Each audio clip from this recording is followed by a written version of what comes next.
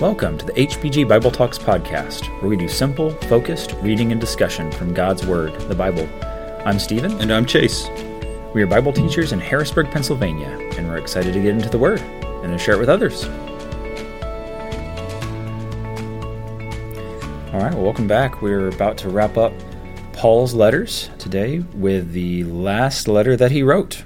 2 Timothy is, from everything we can tell, the last correspondence that we have preserved for us from the Apostle Paul.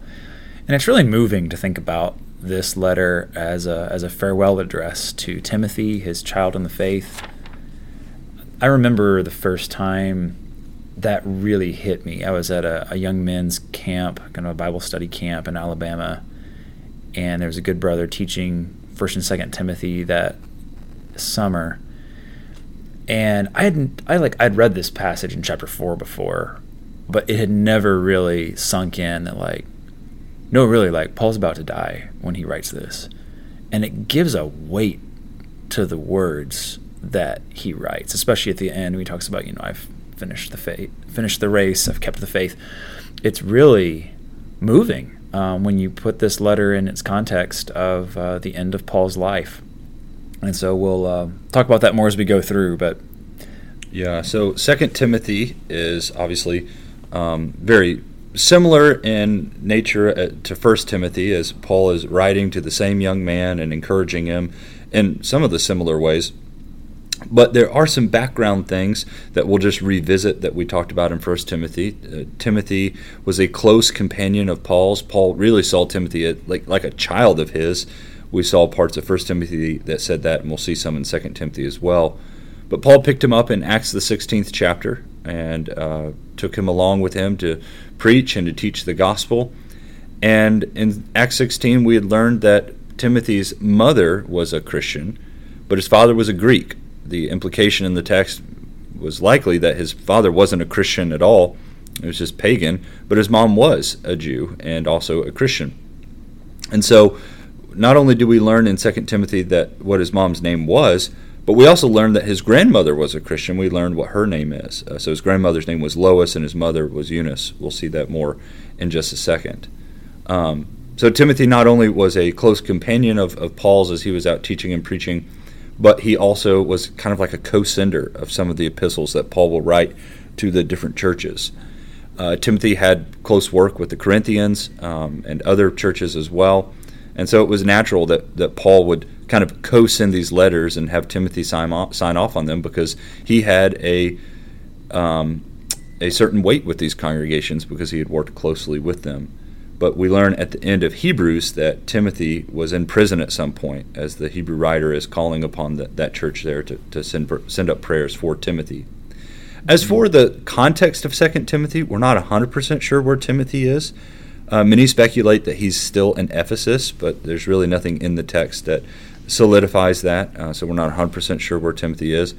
But wherever he is, we know he's doing good work. And this is, like Stephen said, Paul's last letter to Timothy. Yeah, and one of the reasons we think that this is a separate imprisonment from the prison letters that he wrote earlier, Philippians, Ephesians, Colossians, Philemon, is the tone is very different. We talked about Philippians 1, where he says, to live as Christ, to die as gain, but I'm pretty sure I'm getting out. Yeah. By your prayers I'm going to be delivered.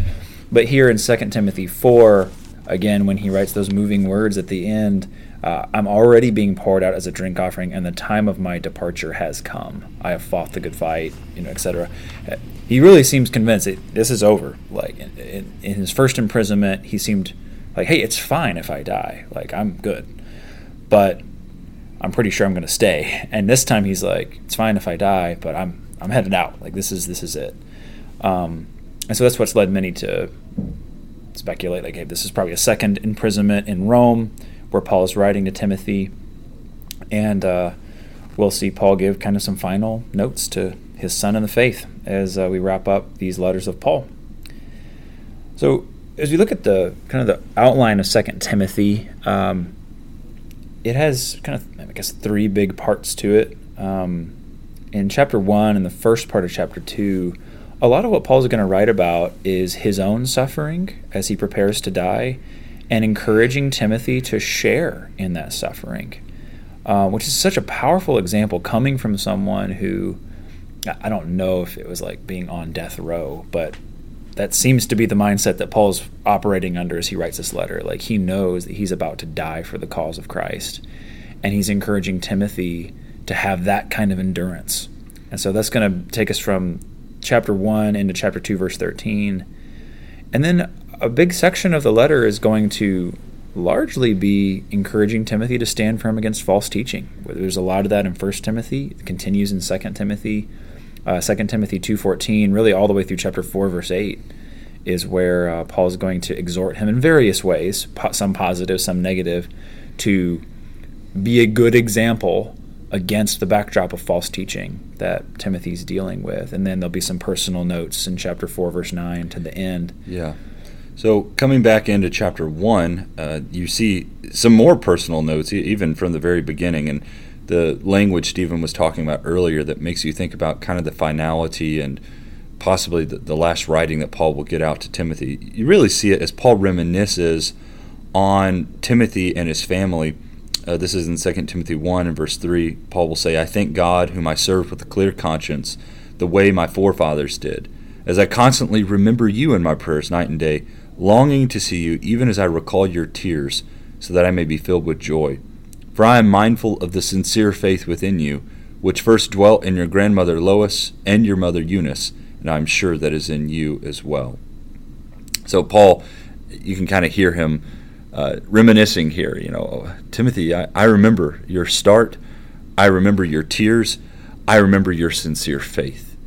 That really is rooted in your grandmother and your mother. And there's so much to be said there about our influence on our children or grandchildren, if you're listening and have grandkids, the influence that we can have on them when it comes to spirituality and things about Christ. And that clearly had an impact on Timothy, and Paul is recognizing that here.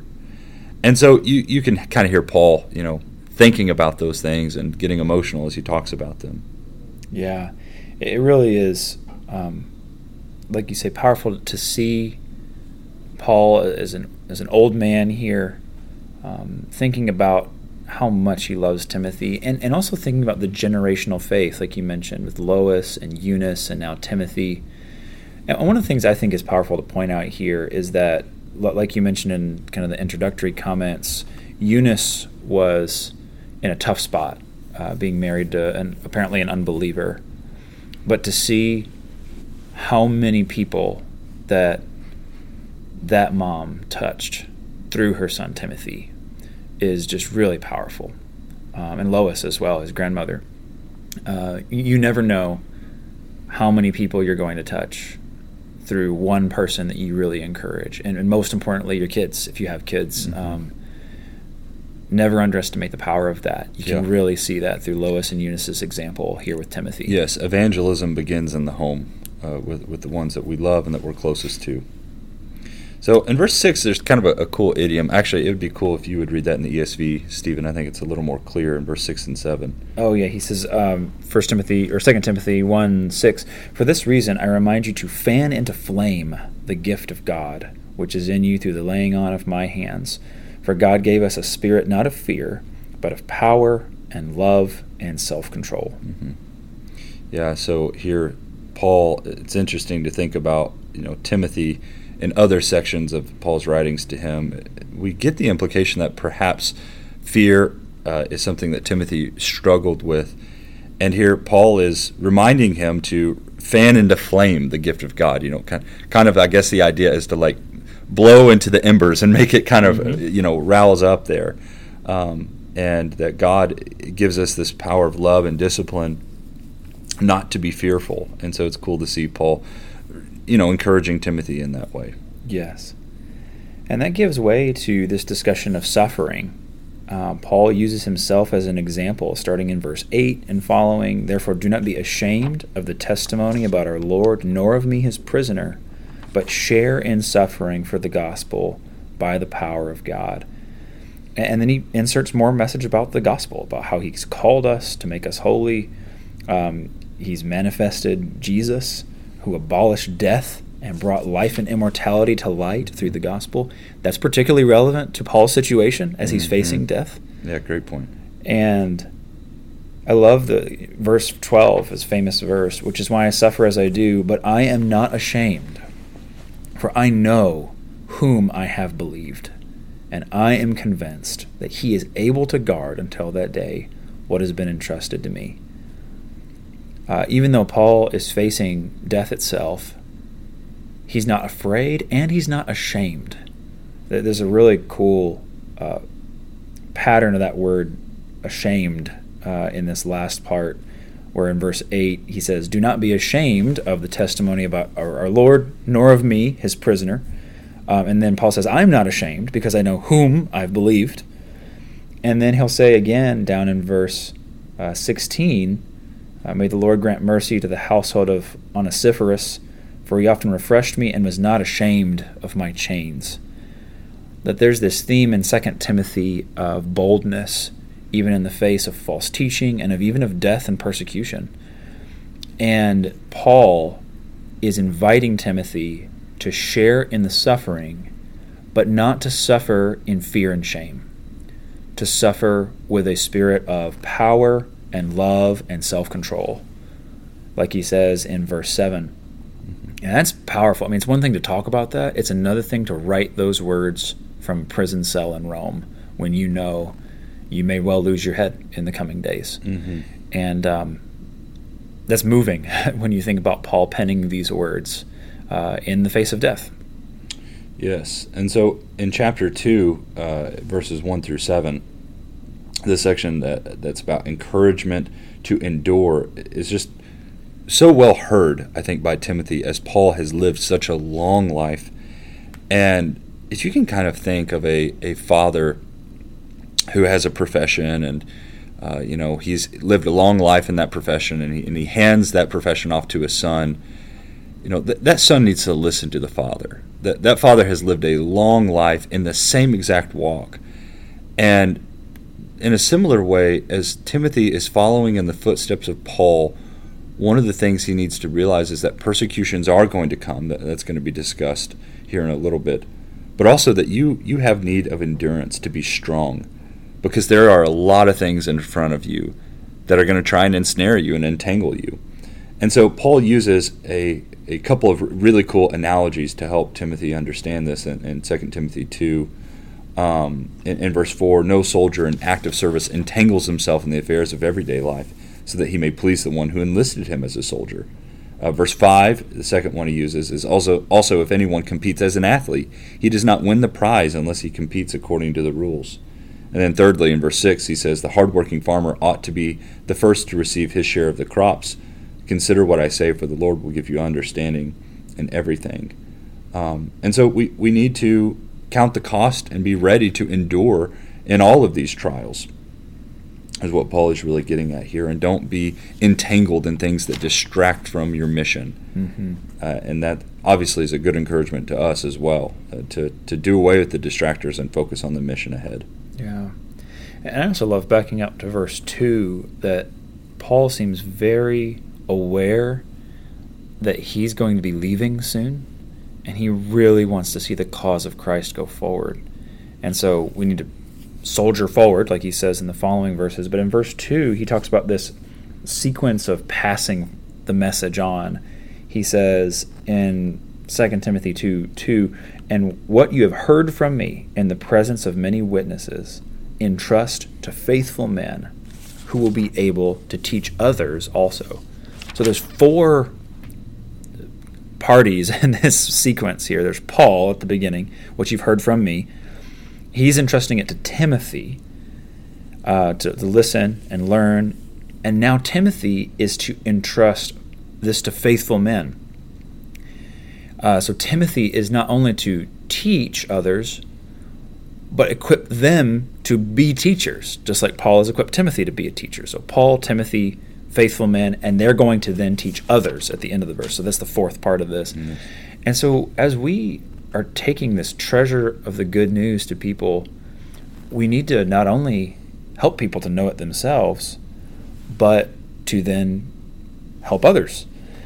And we're hoping that's one of the things we can do even with this podcast is to try to summarize books of the Bible, help people see the big picture, but do it in a way that other people can then say, hey, this is what this book's all about.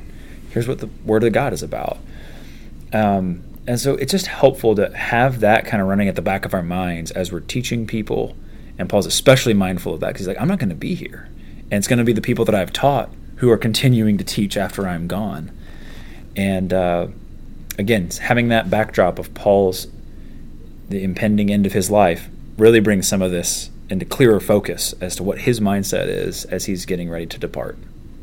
And so after this, Paul kind of recenters our focus on why we suffer and who we're suffering for. Remember Jesus Christ, he says in verse 8, risen from the dead, descendant of David, according to my gospel. And I love how Paul says this in verse 9, for which I suffer hardship, even to imprisonment as a criminal, but the word of God is not imprisoned. Mm-hmm. You know, here they may imprison Paul, they might put Timothy in jail, and we know from Hebrews 13 that Timothy will go to jail, but the word of God cannot be imprisoned.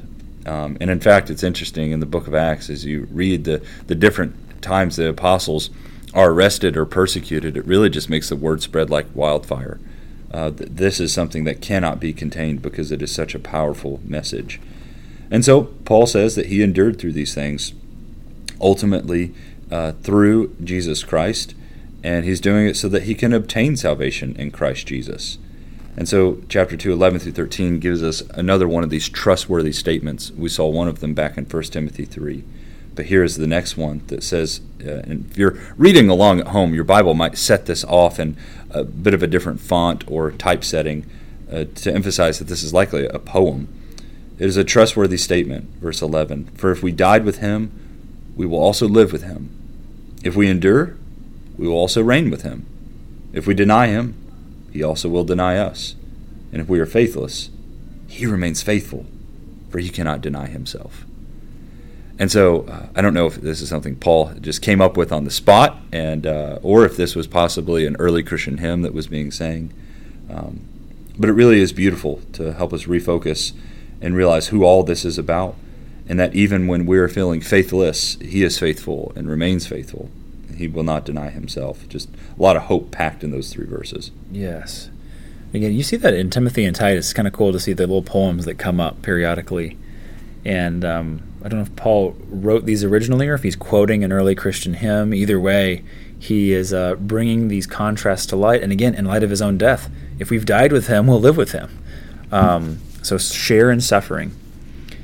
So this gives way to the second big section of this letter, where he's going to give Timothy a series of encouragements to say, hey, here's what you need to do. Starting in chapter 2, verse 14, remind them of these things and charge them before God not to quarrel about words, which is no good, but only ruins the hearers. Do your best to present yourself to God as one approved, a worker who has no need to be ashamed, rightly handling the word of truth. And it goes on to talk about other practical exhortations, warning him even against specific people.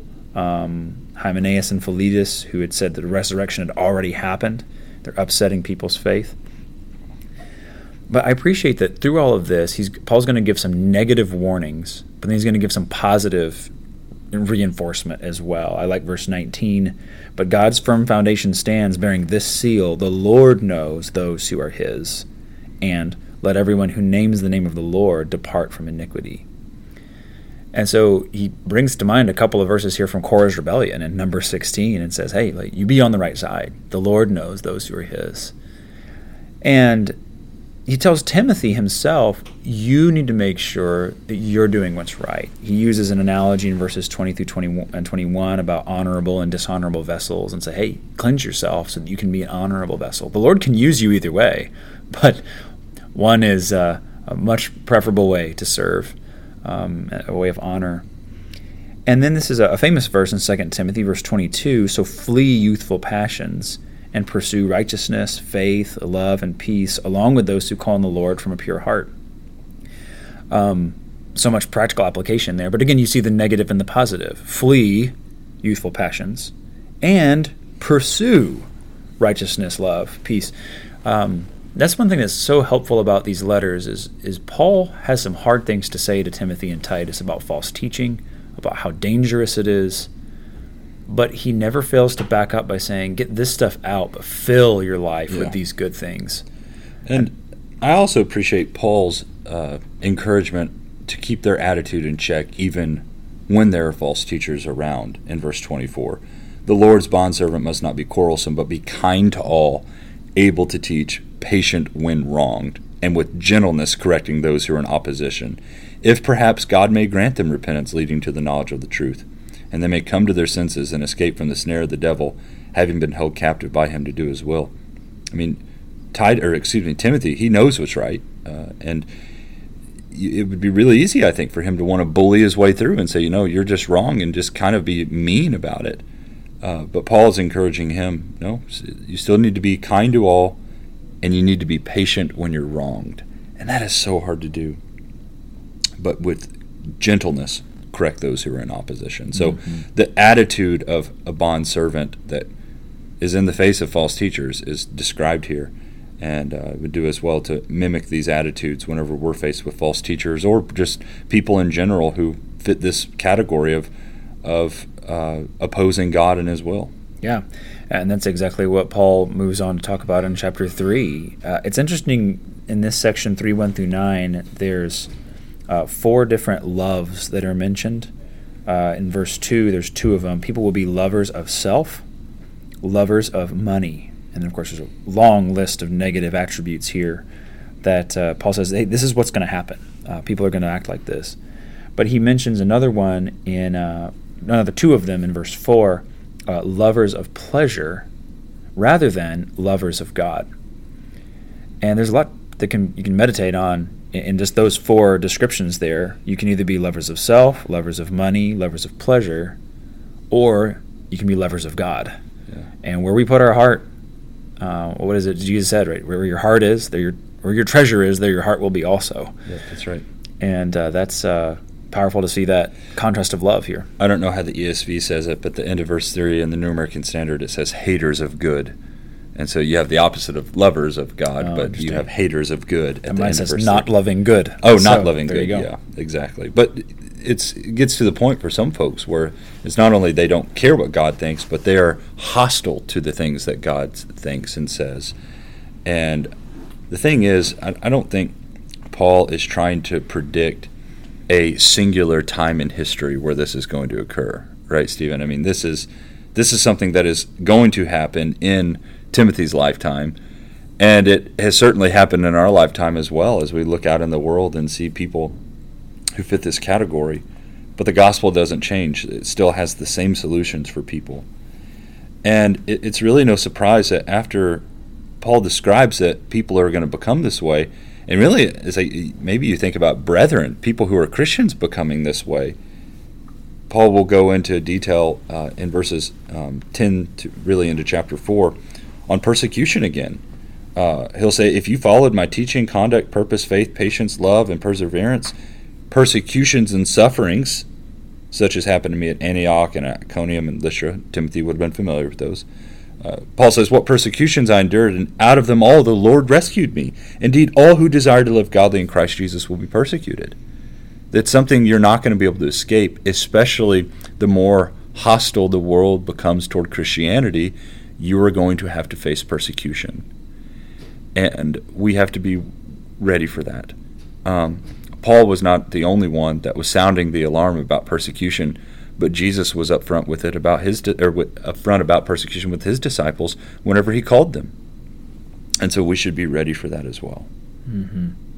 It's interesting that might have been the first time that Paul met Timothy, is when he was going through those persecutions at Iconium and Lystra. Where he was stoned. He was stoned, correct? Right? Yeah. And so he's like, hey, you remember, when we first met, you saw some of these things that I went through. Because we know Timothy was there from Lystra, if I remember correctly. And he picks him up on his second journey. He's stoned on his first journey. But it's interesting to think about. Timothy knew when he got into this that this was going to be hard. And now Paul here is facing the ultimate sacrifice of giving his life, even though he may have already thought he had given it when he was left for dead there at Lystra. But he's back up, and he's been able to do a lot more good work by God's grace, but now he's ready to lay down his life for good here at the end. So I think it's really cool to see how chapter 3 flows right into chapter 4. At the end, he commends the word of God to Timothy and says, listen, this is the word that is able to make you wise for salvation. It says that in verse 15. And then verse 16, all scripture is breathed out by God and profitable for teaching, for reproof, for correction, for training in righteousness, that the man of God may be complete, equipped for every good work. And so it's kind of a bad chapter break. After commending the word of God, he says, I charge you in the presence of God and of Christ Jesus, who is to judge the living and the dead, and by his appearing in his kingdom, preach the word. Be ready, in season and out of season, reprove, rebuke, and exhort with complete patience and teaching. So after commending the word of God and building that up, he says, preach it. Don't hold back. This is your mission. This is your work. You know the word and teach it. You got the cure, man. Go out and share it. Preach it. But I do love the balance there. I get really excited when I think about verse 2, as Steve and I are both preachers. You get behind it. Preach it, right? In season, out of season, whether they like it or not. Reprove, rebuke, exhort. And you hear all those words of, I'm out there doing it, But the end of verse 2, with great patience and instruction. You're going to have to be patient with people. People are at all different levels in their walk with God. And when you bring the word to them, they're going to be all over the place when it comes to receiving it. So you have got to be patient in those moments. But there is a scary reality that Paul reminds Timothy of in verse 3, that there will be a time where they will not endure sound doctrine, but wanting to have their ears tickled, as the New American Standard says it, they will accumulate for themselves teachers in accordance to their own desires, and will turn away their ears from the truth and will turn aside to myths. The reality is, brethren will get to the point in some places where they don't want to hear the truth anymore. But they still like the church thing, like they still like the God thing, and they might even still believe in God. And so what are they going to do whenever the voice of the congregation, the one that's doing the teaching and preaching, is teaching the things that they don't want to hear? Well, they'll get whoever they want to come in. And this is the idea of having their ears tickled. They want to feel good. They want to hear what they want to hear. And it's sad that that's going to happen. But what does Paul say in verse 5? But you be sober in all things, endure hardship, do the work of an evangelist, fulfill your ministry. Paul basically says, yeah, that's going to happen, Timothy, but that doesn't change what you do. Mm-hmm. You still have a responsibility. Yeah, that's unfortunate that that's going to happen, and you'll likely see that in your lifetime. But that doesn't change what your responsibilities are. And that's an important thing to realize, that there are circumstances outside of our control that we can't do anything about, but that does not control how we react. Mm-hmm. There is still a mission for Timothy to be doing the work of an evangelist, and I think we've talked about that in other episodes. This word evangelist is only used 3 times in the New Testament, here in Ephesians 4 and then in Acts 21 about Philip the evangelist. But it's just the idea of a good newser. Paul's basically saying, Timothy, whether people at church want to hear you or not, you still go out and tell the good news. That's your responsibility. Mm-hmm. And there's something just so refreshing about that, Stephen, and nice to hear the work of teaching and preaching boiled down like that you just need to go out there and tell the good news. Amen. And I think this final exhortation to Timothy, it just fits so well with what Paul's about to say. Like, you preach the word, you do this, fulfill your ministry, because, verse 6, I'm already being poured out as a drink offering, and the time of my departure has come. I have fought the good fight. I have finished the race. I have kept the faith. Henceforth there is laid up for me the crown of righteousness, which the Lord, the righteous judge, will award to me on that day, and not only to me, but also to all who have loved his appearing. It's moving to think about Paul penning these words at the end of his life. And as Timothy is now in the thick of the fight, he's going forth into battle, Paul's laying down his armor. He says, okay, I've finished. He describes it as a fight, as a race, and that he's kept the faith, he's been trustworthy, and now he's done. And he can look back, and despite all the years that he spent not knowing Jesus, he can look back and say, as soon as I learned the truth, from that moment on, I have done everything that I could for the cause of Jesus and the cause of his kingdom. And what a blessing. I mean, Paul knows he was far from perfect. It was God's grace the whole time that made him who he was. And he says that right in 1 Corinthians, by the grace of God, I am what I am. But he can also look back and have the peace of knowing I gave it everything that I have. Yeah. There's a song we sing that I really like the line. It says, would you know the peace that comes by giving all? I really like that line, coupled with what Paul's saying here, that he's totally spent. Like, he's like, all right, I gave it all. I left it all on the battlefield. And now I'm being gathered home knowing that I did what God wanted me to do. And glory to God for that. And he talks about the crown that he's expecting. And again, not just him, but like this is motivation for Timothy to endure suffering. Like, there's a crown for you. I mean, it's not about our personal glory. It's about the Lord, the righteous judge, honoring us. It's his approval that we want. It's pleasing the one who enlisted us as a soldier, like he said back in chapter 2. Yes. And so it's just powerful to see Paul's confidence in the Lord and in his service here at the end. And I just love, like, as Paul talks about the judge here, like, I think when we think about approaching God as the judge, people think about that in a fearful way. Paul approaches the judge here in a joyous way. He's excited. He's ready. And there is a sense in which we can approach God the judge in that way, not because of our own self-righteousness or because of anything we've done, but because of what he did through his son Jesus. And so I think it's just really cool to see this end of judgment where we can be excited for that day because we know whom we have believed. And so it really is a beautiful thing. And just that idea of being poured out as a drink offering is such a vivid image of pouring out our lives to God, as you've already emphasized, Stephen.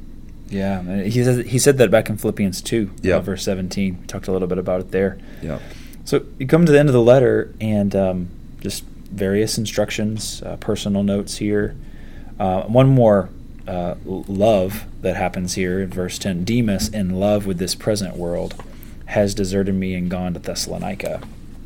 And so it seems like there's really a hint of sadness here at the end, that a lot of people have gone on, some for bad reasons, some for good reasons. But he says in verse 11, Luke alone is with me. Get Mark and bring him with you. He's very useful to me for ministry. John Mark and Paul had a pretty severe falling out after the first journey they'd taken together, but now they've reconciled, and he wants Mark here at the end. So I think that's notable to see. And so he asks for Timothy to come soon. He knows that winter's coming. He warns them again here at the end about a couple of individuals. Alexander, the coppersmith, watch out for him. And apparently the trial is not going well. He says in verse 16, at my first defense, no one came to stand by me, but all deserted me. May it not be charged against them. You see Paul's mercy here.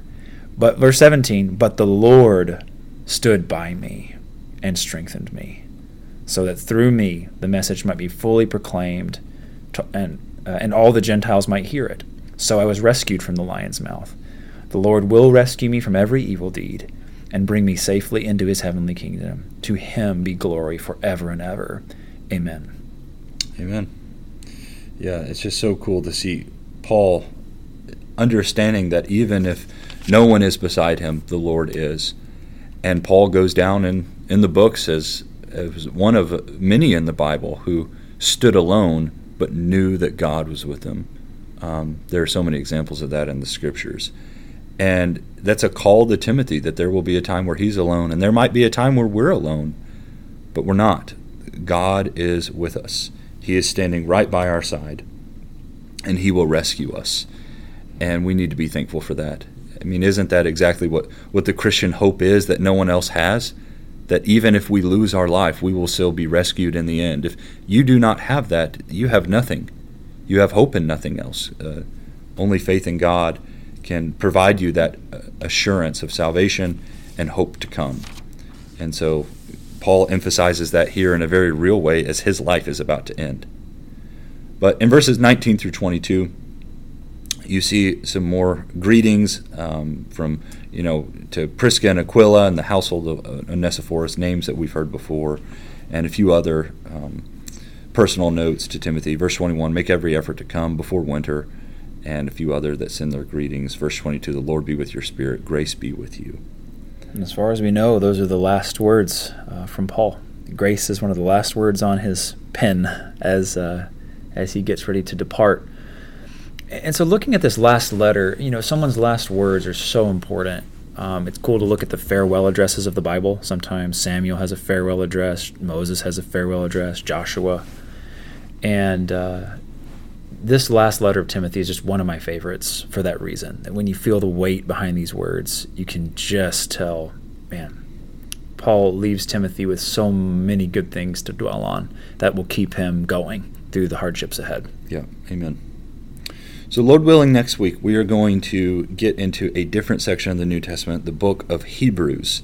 The book of Hebrews has come to be one of my favorites. I've really enjoyed getting to study it and to read through it. And it's going to be a little bit of a different pace than what we're used to. Got to speed up. We're going to have to speed up to get all through all 13 chapters. But also there's some pretty hard-hitting concepts in Hebrews that we will do our best to summarize. But it is a beautiful book with an unknown author, and that's okay. We'll talk more about that next week. And we'll, Lord willing, discuss that then. Yeah, thank you guys for listening to the podcast today. If you're enjoying the podcast, please subscribe, leave us a rating or a review so we can reach more people. If you're interested in studying the Bible with us, online or in person, please reach out to us, 717-585-0949. You can text or call or email us at capitalcitychristians@gmail.com. Or for more information on group studies or worship, check out capitalcitychristians.com. Thanks so much for listening.